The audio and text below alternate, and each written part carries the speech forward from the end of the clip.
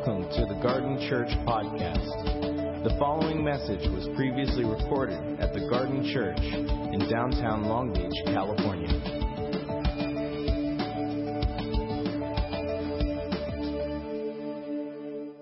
I get asked often, how's ministry going? How's the garden going? How's the other work you're doing?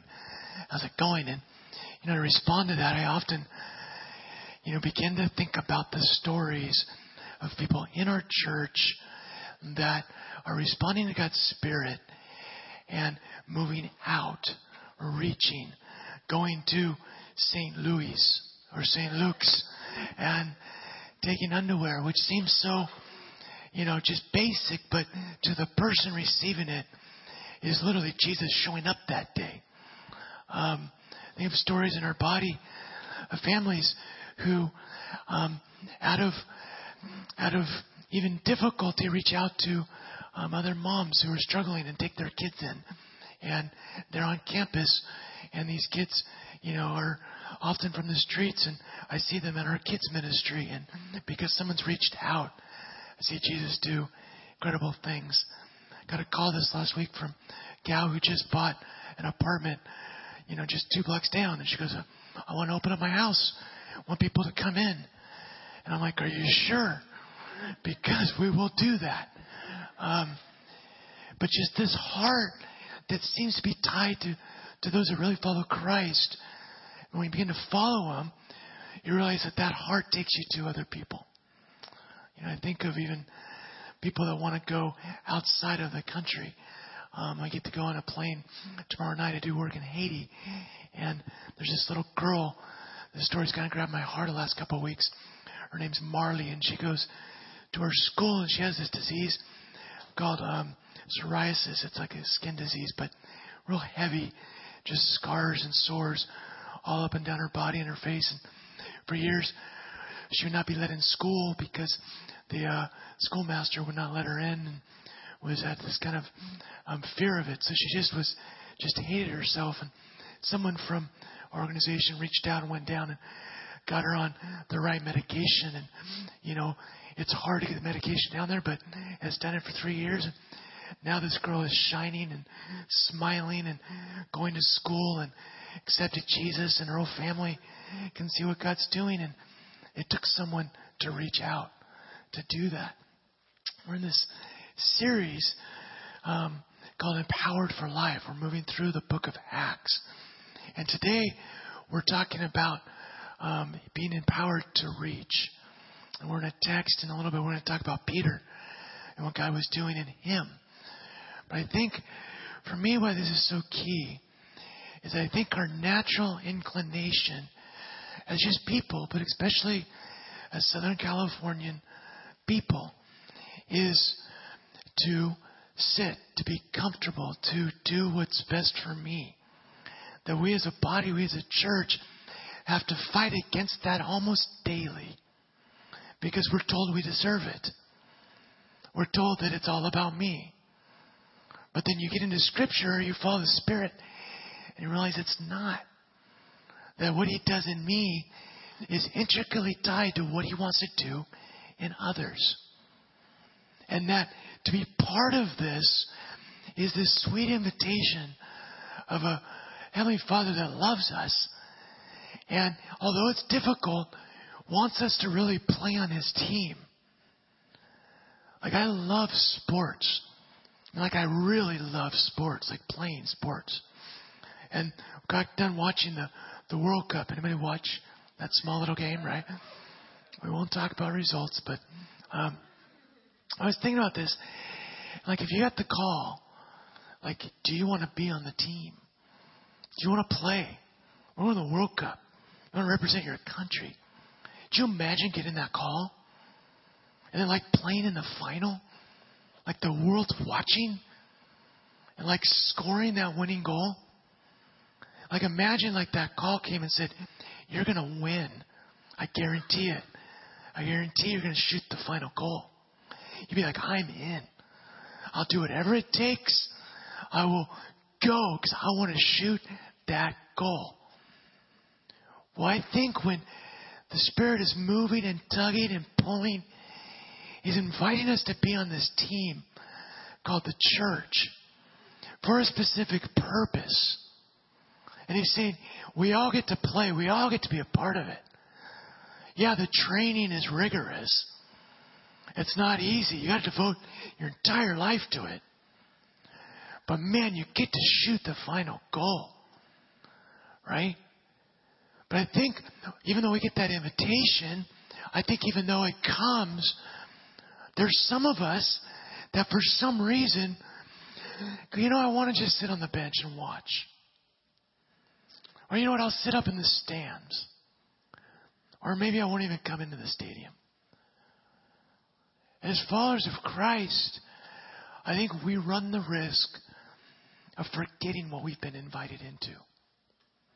That we have been invited into a story that is so amazing that we get to experience the grace that God bestows upon us. But it's not to just be kept. In fact, it's meant to be shared in radical ways. And this is what we see in the text. So there's this guy, you might have heard of him, named Peter. So Peter, at this point in the text, I'm going to go through chapter 9 and 11. Peter is at quite a road. From being a fisherman to following Jesus for a few years, to denying him, to then experiencing the explosion of the church in Jerusalem, to being basically, if not one of the leaders, the leader of the church. And he's in. And he's watching this all happen in Jerusalem. The text says over and over that the church is multiplying. It's like this picture, the Spirit's on the move. It's going all throughout the region. What you see with Peter, you see this picture of one calling fulfilled. Luke begins to write about Peter, and this is kind of the last little bit we get of him, where he's lived a pretty full life following Christ. But Jesus had told them they'd go to Jerusalem, Judea, and beyond. And so in the text we're going to go through, Luke spans. He kind of pulls back a little bit, that over a couple chapters, he gives us a picture of 7 different cities in what the Spirit is doing. And what Peter gets, is that Jesus' approach, what Jesus did, was that he simply shared truth, witnessed to what he experienced as the Father, and then he went out and served and healed. So in Jerusalem, as the church was exploding, Peter basically did the same thing. He went to Solomon's porch, which was just this little area in front of the temple, and he would preach. And at this point, Peter had gotten so filled with the Spirit, so filled with power, that when he walked, the text says that people would actually show up and just try to get into his shadow because they believed that it would heal him. Echoes of Jesus saying, "You will do more than I." Remember, they tried to touch Jesus. They had just a short time with Jesus, a longer time with Peter, experiencing the power of his healing. What did Peter do? Did he begin to write a book and go on a book tour? Did he launch a large campaign to build Jerusalem megachurch? No. He continued to do exactly what Jesus did. And the power of the Spirit was upon him. The power then pushes him out. See, there's something, and I think we all get it when I say it, that when you're in Christ and you are following him and you're experiencing him and you see something that's not right, a just injustice in the world, or you see somebody that needs Christ, something in you says you need to reach out. Something says you need to be part of that answer. Right? So Peter was experiencing this. So we pick up with him in chapter 9, and we're just going to go through a few texts here. We start in this town called Lydda. And it says, as Peter traveled about the country, he went to visit the Lord's people who lived in Lydda. So see, here the Spirit's already going to the town. Peter is going and following where the Spirit is. There he found a man named Ananias who was paralyzed and had been bedridden for 8 years. So Peter makes his way towards the coast, which I really like that part, and gets into a town called Lydda. And you would think that strategically he would go in, bring the leaders together. They would go and have a lot of food and lunches and start talking about a strategic plan, do a big campaign. It's not what he did. He found an obscure dude who was paralyzed for 8 years.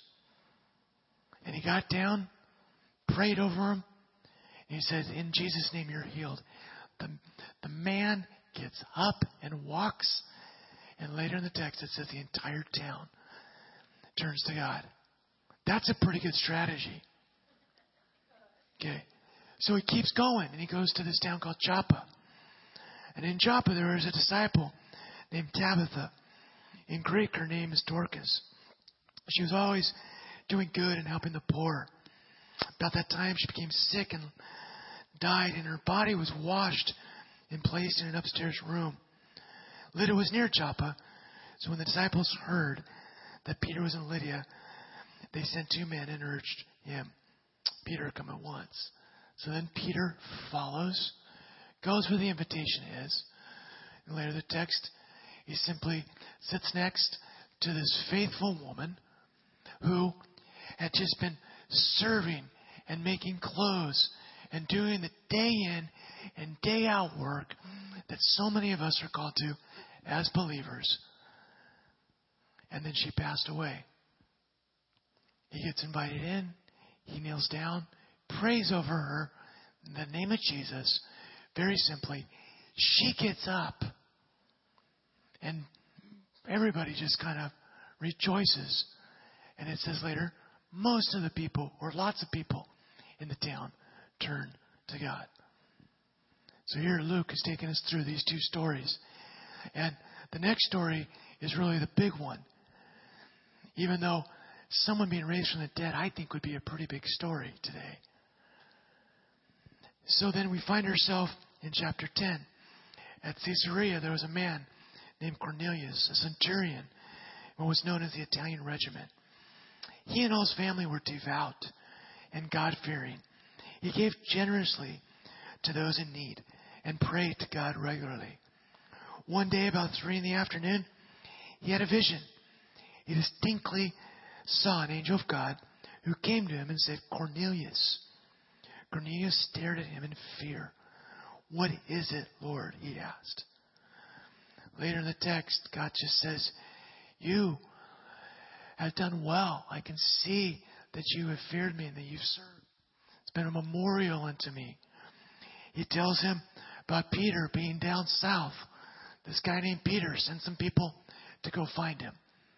So you see the Spirit just begin to move. Now it's pretty significant because Caesarea at the time was this port city. Not unlike Long Beach, seriously, just a very strategic city where so many of the goods came in and out. It's where lots of food would go back to Rome.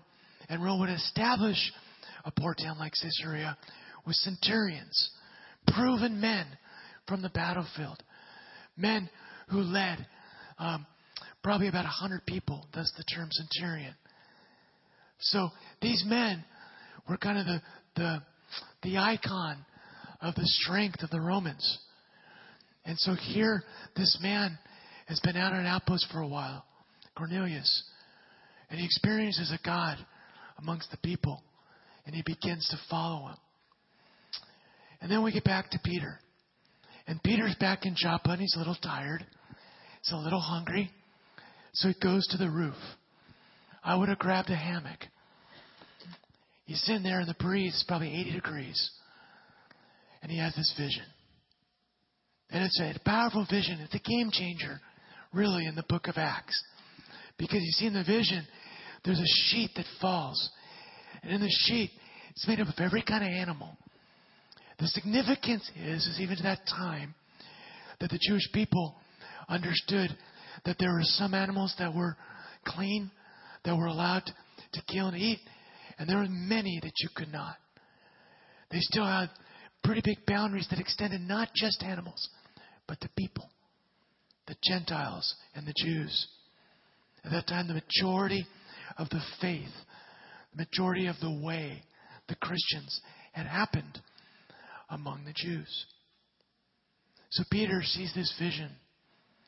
And God, as he often does, uses some irony. And he said, hey, you're hungry, Peter. Reach out. Grab some food. Go get a T-bone steak up there. And Peter looks at it. And I still, after all this time, Peter had the gall to say back to God, no, God, I won't, because it's unclean. Peter still had some learning to do. Side note, if we've been walking with God for a while, we better keep our ears still very much in tune to Him. If we're serving for a long time, God wants to show us new things. He wants to speak through us through His Spirit. He wants us to cross new boundaries. So Peter basically finally, after 3 times, because he was stubborn, got it. Okay, well, what are you talking about? He said, well, there's 2 men down, and they're calling for you. You need to follow them. So he said, okay, I'll do that. Follows them to Cornelius. It takes about 2 days for him to get there. He shows up. What has Cornelius done? Cornelius, this centurion, this strong, gladiator-looking man, has invited his entire family. And Peter comes up, working class, fisherman, with a few people, because he was probably scared to show up at the foot of a centurion. And you can just see this picture of 2 leaders. A leader in the spirit and a leader of men. As Peter comes, the centurion literally falls at the feet of Peter. Because God had done enough work in his heart for him to realize that the God behind Peter was much stronger than the Caesar of Rome. He falls, and Peter's a little embarrassed. He's like, come on, dude, get up. People are watching. I'm just a guy, just like you. They have this real kind of cool interchange. And Peter crosses and walks into the home of the centurion, which was significant because at that point, Jews and Gentiles were still not to mix. So Peter steps in and walks in. And he was never accused of being very eloquent. So Peter walks in. There's this room of people. He doesn't really know why he's there. And so he says what comes to mind. You all know I shouldn't even be here because I'm a Jew and you're not. You could see kind of like the awkwardness in the room. He said, so why did you call me? The centurion, you could see him. I mean, this is a guy that commanded people to fight. He had probably slain hundreds, if not thousands of people, probably many Jews. He responds in humility. Says, I don't know. The Spirit told me. God told me something. And you're supposed to talk. And so Peter opens his mouth. And he says the most simple of words. He gives testimony. And he basically lays out the gospel. And it wasn't eloquent. It wasn't long. He basically said, here's Jesus. Jesus Christ, you've heard of him. He walked, he moved, he healed, he taught. They killed him. He rose again. We saw it. He's changing lives. That's basically it. And as he's talking, literally, the entire group of people, the Spirit of God falls on them. And they erupt. It literally would be like, as I'm talking, this room exploding with people worshiping, speaking in tongues, hands being raised, because the Spirit of God just entered in. Peter looks back and the people are with him. They see all this happening. It's blowing their mind. Think about it. The oppressors, the Romans, now worshiping Jesus Christ. Peter gets all exuberant, as he sometimes does. Says, this is amazing. Let's go baptize all you. Let's go down to the ocean. And they walk down, probably to the ocean. And if you were an onlooker, imagine what you'd be watching. A bunch of middle class, working class, Jewish people walking with the centurion and his family to be baptized. That would cause some waves in the city. Later on in the text, Luke's not done yet. He talks later about Peter having to go back and share this story in Jerusalem. So this has happened. So he's got to go back and tell the others. Ever had a high in God? God done something really, really great? And you start to share to someone, they don't get it. And it's like, so Peter goes back and begins to share, and they're just criticizing him. They don't get it.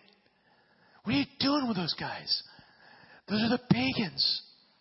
Those are the fill in the blank. You don't hang out with those. You don't go there. This message is not for them. You can choose who you want to share with and who you don't. And Peter, rather than arguing, basically just steps up and does the same thing. Guys, I can't really give you a big explanation. The Spirit came. I responded. This guy called me. I went. I began to talk. And it's like the place erupted. And you've heard me preach. I'm not that good. They automatically have trusted Peter. He's a leader. And they say, man, that's incredible. All right, we get it. And they rejoice. And Luke's not done with the story. Because he has the Spirit's moving in Jerusalem and Lydda and Joppa. It can't be contained. And up in Cyrus and Cyrene and Antioch. So the Spirit's moving. And even up there, there's some Jews that just don't get in. They won't share with Gentiles.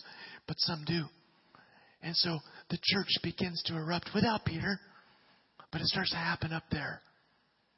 So because of what Peter had shared, and because the Jewish Christians got it, they had heard about what was going on up there. They're like, we got to support that. So they took their best. They sent Barnabas and this guy named Saul to go up and to teach the people up in Antioch. And you know what ends up happening? After some time, the text says that the church in Antioch, prophecy began. And a guy steps up and gives a prophecy that a famine's going to hit Jerusalem. Which it does. It's recorded historically. And because that prophecy was released, the Christians up in Antioch said, well, we got to do something about it. They reach back out. And they collect money. They send it to Saul, Barnabas, who take it back down to take care of the church in Jerusalem. We get this 180, 360 degree look at the Spirit working and moving in 2 chapters. Sending Peter out. The Spirit moving. Breaks down boundaries. The boundaries are broken. Do you imagine? Probably had Peter not obeyed, the Spirit would have continued to move. It already was. But you know who probably lost out? The Jews in Jerusalem. They probably would have never sent Saul and Barnabas. They probably would have suffered so much more. See, the Spirit had this plan.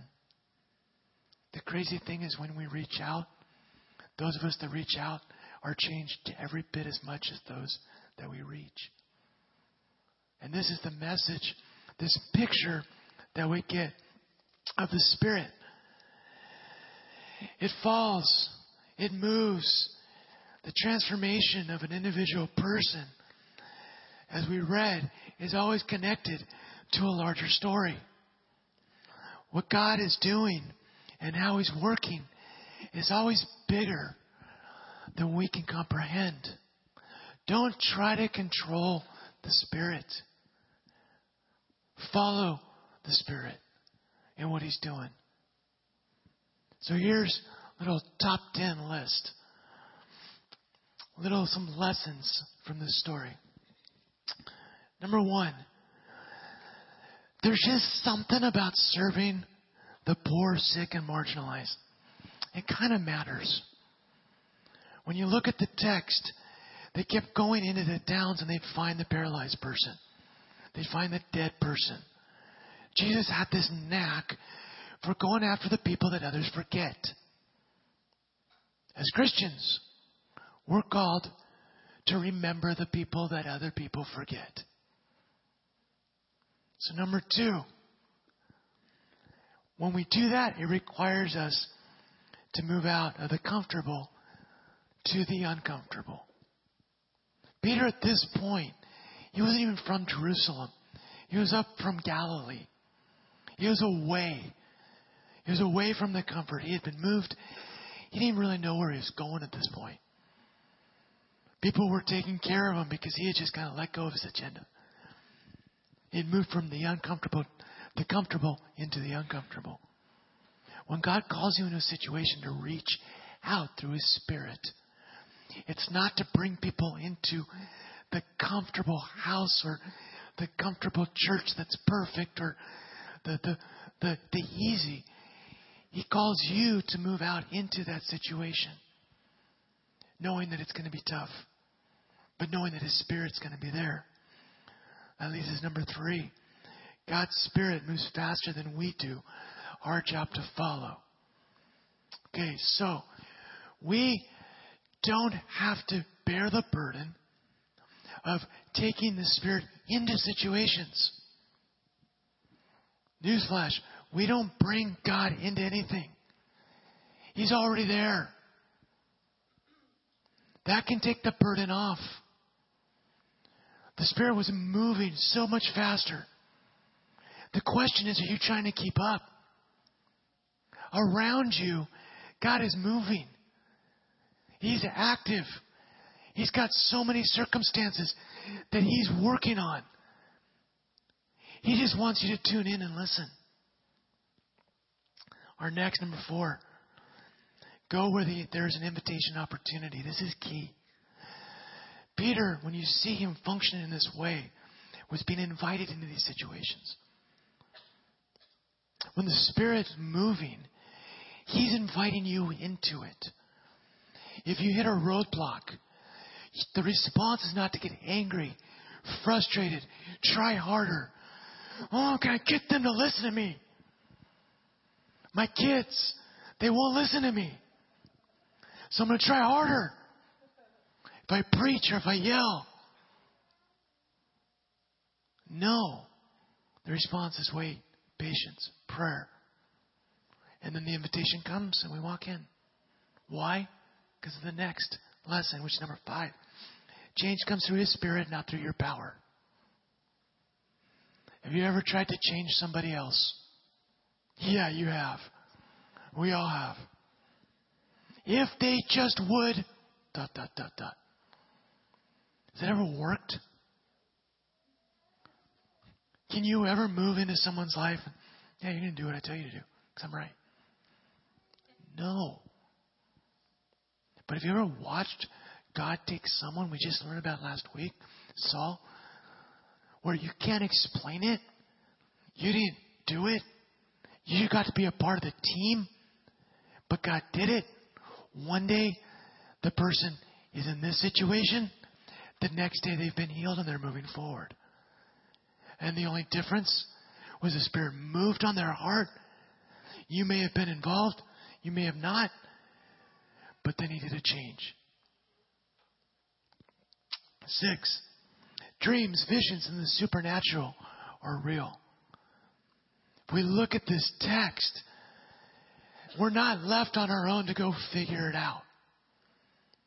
We don't have to do kind of shotgun. Okay, I'm just going to just shoot the Spirit at like random people.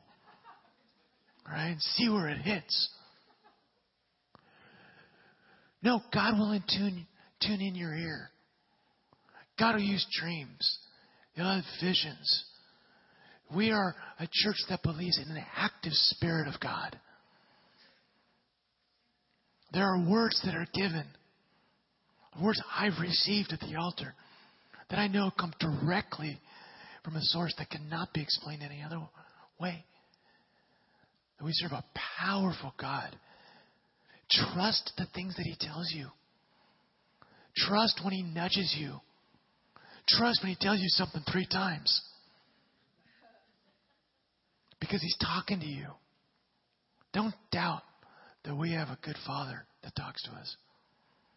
But He's got one that really loves your brothers and sisters too. And He's going to tell you to serve them. Reach out to them.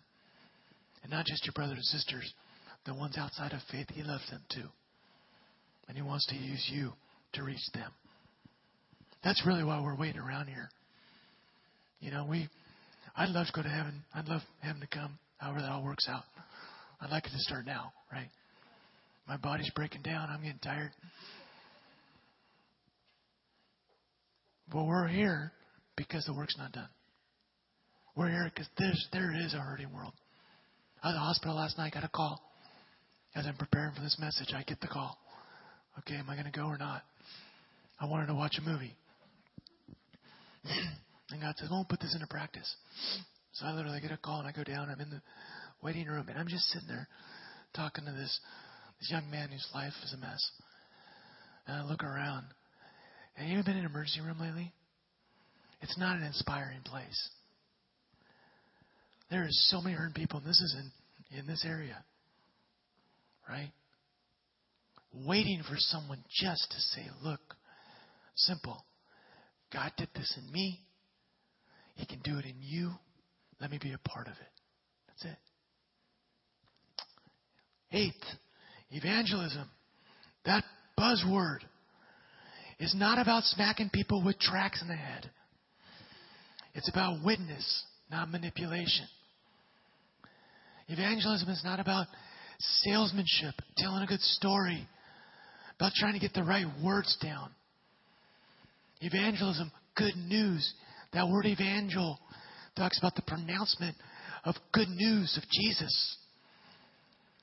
It's basically doing what Peter did. This is who Jesus is. This is what He did in my life. This is what He can do in you. You can do that with people. It requires you to listen to Him. Listen, so I know Him to be. He did it in me. He can do it in you. But it requires that He's doing something in you. It requires that you have an active walk with the Spirit.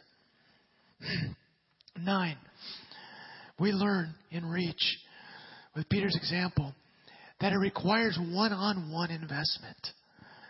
We can't hide behind our roles, behind prestige, behind wealth, behind middle class, upper class living, or behind leadership.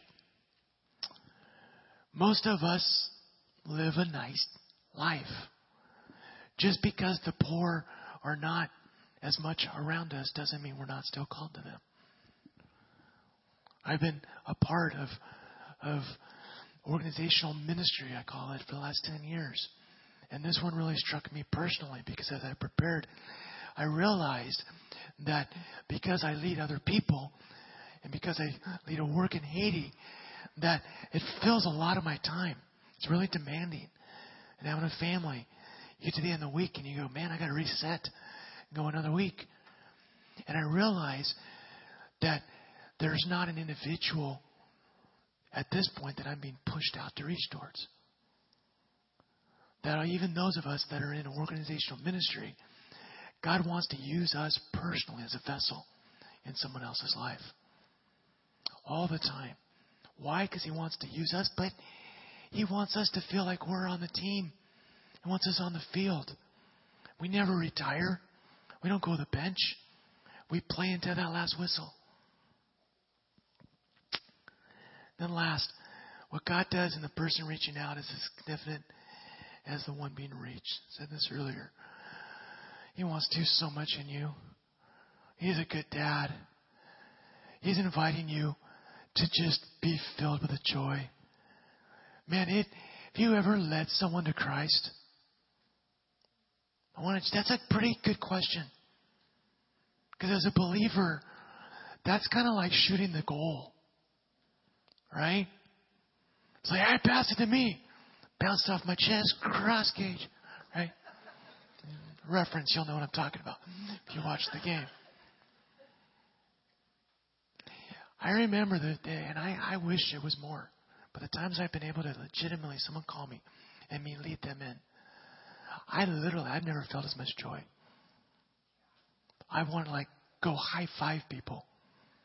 Like, did you just see that? The guy showed up and it was like taking candy from the baby. He said, I need to know God. Okay. Pray with me. Okay. Joy. Wow. And then watch him walk in the kingdom and watch God do incredible things around him. That's the good stuff. God's continually seeking people. He's going, come on, let's go. Let's do this. And we get stuck. No, I'm dealing with some problems. No, I need a break. I'm taking some time. Now, this is not about burnout. This is not about works for God. I'm not saying that. Man, God hung out in the desert. Peter took a nap on the roof. Yes, God gives us rest and restoration. But He gives us that for something. It's for us to be in the game. To reach out. To cross boundaries. So many boundaries to cross. If we would just open our eyes without even leaving Long Beach or this area. I got a call. I talked to a friend this last week. I was blown away. Because this friend knew a gentleman who had just been arrested for a heinous crime. And just a crime that was you just scratch your head. And she said, well, we heard about it. And so we just decided to call him. And we called him. Just asked how he was doing. And after about a month of doing that, them and another family did this.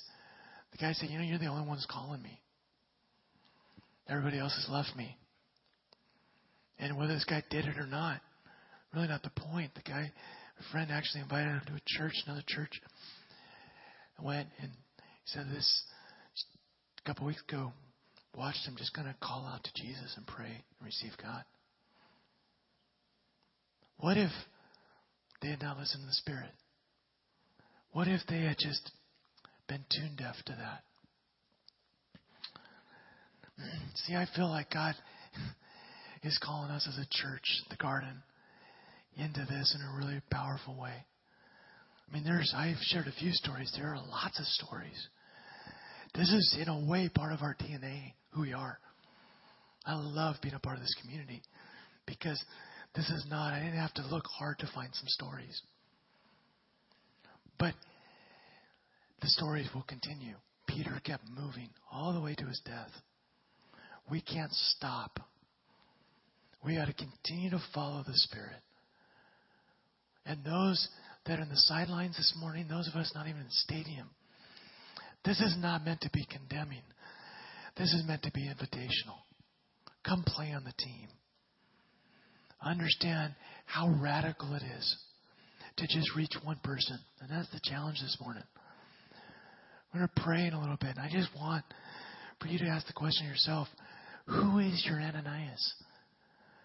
Who is your Tabitha? Who is your Cornelius? Who is God calling you to? And if no one comes to mind, your response needs to be just listen. Because I guarantee you, God will do something. He will tell you. He will bring a person to mind. And then He will tell you to do something. That something might be a phone call. That's something.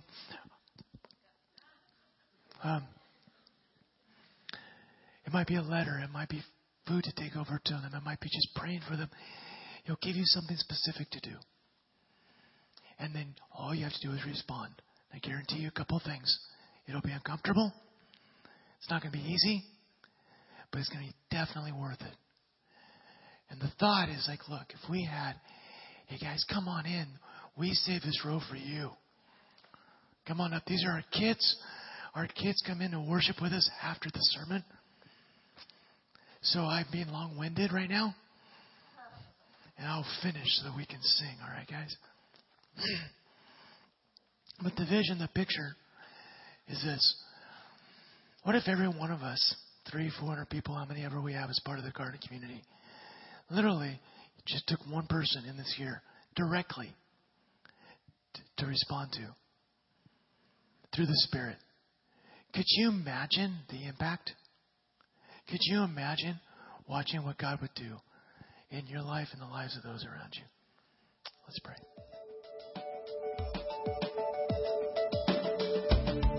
Thank you for listening to the Garden Church podcast. For more information about the Garden Church, visit thegardenlb.org.